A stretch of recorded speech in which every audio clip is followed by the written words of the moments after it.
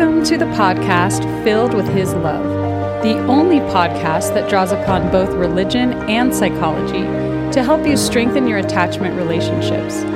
Here's your host, Dr. Russ Osguthorpe, Emeritus Professor of Instructional Psychology and Technology, author and speaker.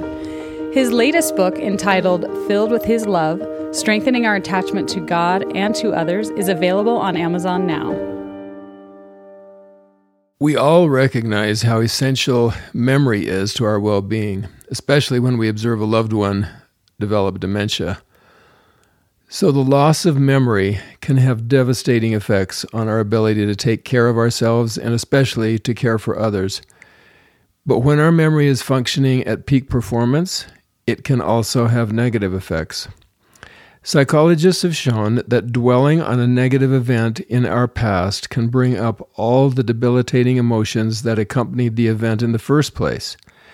Those who have experienced trauma often relive the trauma in their minds, and that reliving does physiological as well as emotional damage. Just recalling a negative memory in our past can cause a change in our heart rate, cause us to sweat, and bring on anxiety in the present, even though the event may have occurred many years ago. When asked to remember past relationships, those with an anxious attachment style often focus on the hurt and rejection they felt from someone they wanted to be close to. Those with an avoidant attachment style often have difficulty remembering relationships in the past. They often block those memories out because they experience neglect or abuse. A significant part of our own autobiography is our personal history of relationships. We all have memories of our relationships with parents, with siblings, with relatives and friends. Those relationships helped form us. They helped to make us who we are. If our past relationships bring back memories of abuse or neglect or rejection, then those experiences affect our relationships today. But here's the important point. Negative experiences in the past can only have as much power over us as we allow them to have. In other words, it's all about memory. When we have a quiet moment, do we dwell on those negative experiences? Do we let them cause pain all over again?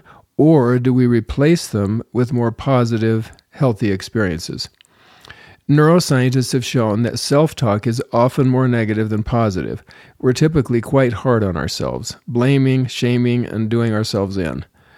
So we have relationships with God, with others, and with ourselves. In the book of Moses, the Lord has a conversation with Enoch and weeps. Enoch is apparently shocked by the Lord's display of emotion. He asks the Lord, "Why are you weeping? You are all-powerful. You are full of mercy and holiness. So why are you weeping?"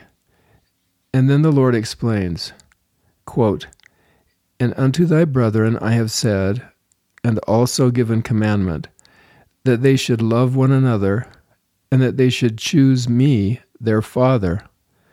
But behold, they are without affection, and they hate their own blood." We could actually spend hours thinking about what this one verse means. The Lord was weeping because his children were not loving one another, not because of some outward sin that we typically think of when we think of the Lord being disappointed in the behavior of children. It was all about love, all about attachment. And the last line of that verse is the clincher. Quote, "They are without affection, and they hate their own blood." End quote.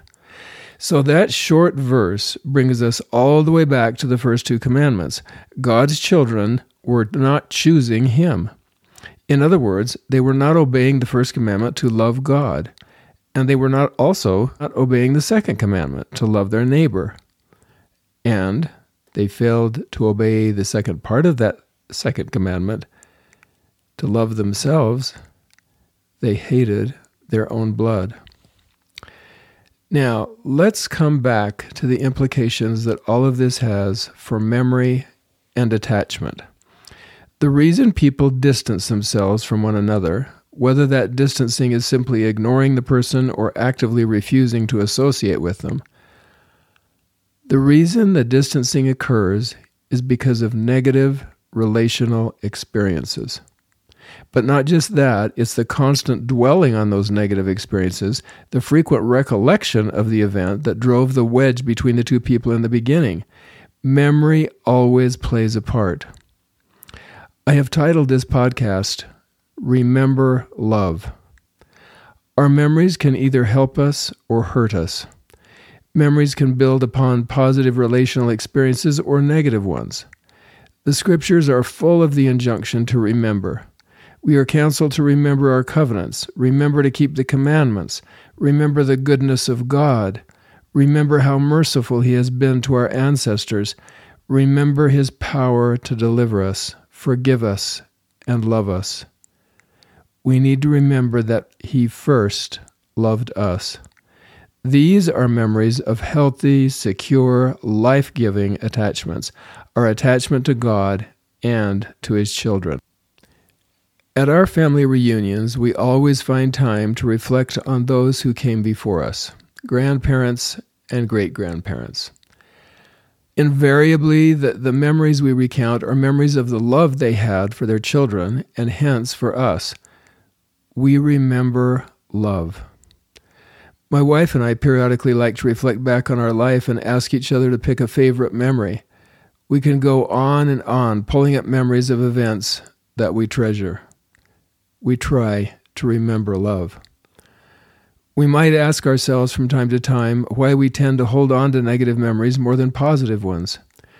What is it in the makeup of humans that keep them from letting go of past events that diminish them in some way? It might be because we have never unraveled the negative event. We have never figured out what we did that made things go wrong or why someone else said or did something that caused us pain. So we keep fretting over it, trying to figure it out. Here's my suggestion. When I say that we need to spend more time on remembering love, remembering the positive relational experiences in our past, I am not saying that we need to pretend that the negative ones never occurred. We need to deal with those past experiences. If that means we need to get professional counseling, then by all means let's do it. But as we come to peace with our past, we need to actively make certain that we let go of ineffective patterns and replace them with new, more life-giving ways of being and behaving. Now back to that powerful verse in Moses. God wept because His children were without affection toward Him, toward each other, or toward themselves. He might have said to them, I gave you agency so you could choose to love. But you chose a different path, and that causes my ultimate sadness. I'd like to think also of a very different scene. In this scene, the Lord looks upon His children, as in 4th Nephi, and sees that they have all things in common, that they care so much for each other that they refuse to let anyone go hungry or naked. He sees that they have given up their tribal prejudices, that there are no more ites of any kind, but that they are all made one and partakers of the heavenly gift. Although the account does not say this, I see the Lord rejoicing rather than weeping. He's looking down at His children and saying something like, I sent you to earth to learn one thing above all others, to learn how to love. And you are full of affection for one another, for yourselves and for me. You have truly fulfilled your reason for being. The scene could happen in our families. It could happen with those we befriend. We could be full of affection rather than prejudice, full of kindness rather than harshness. Rather than dredging up negative memories of the past, we could remember to love, only love.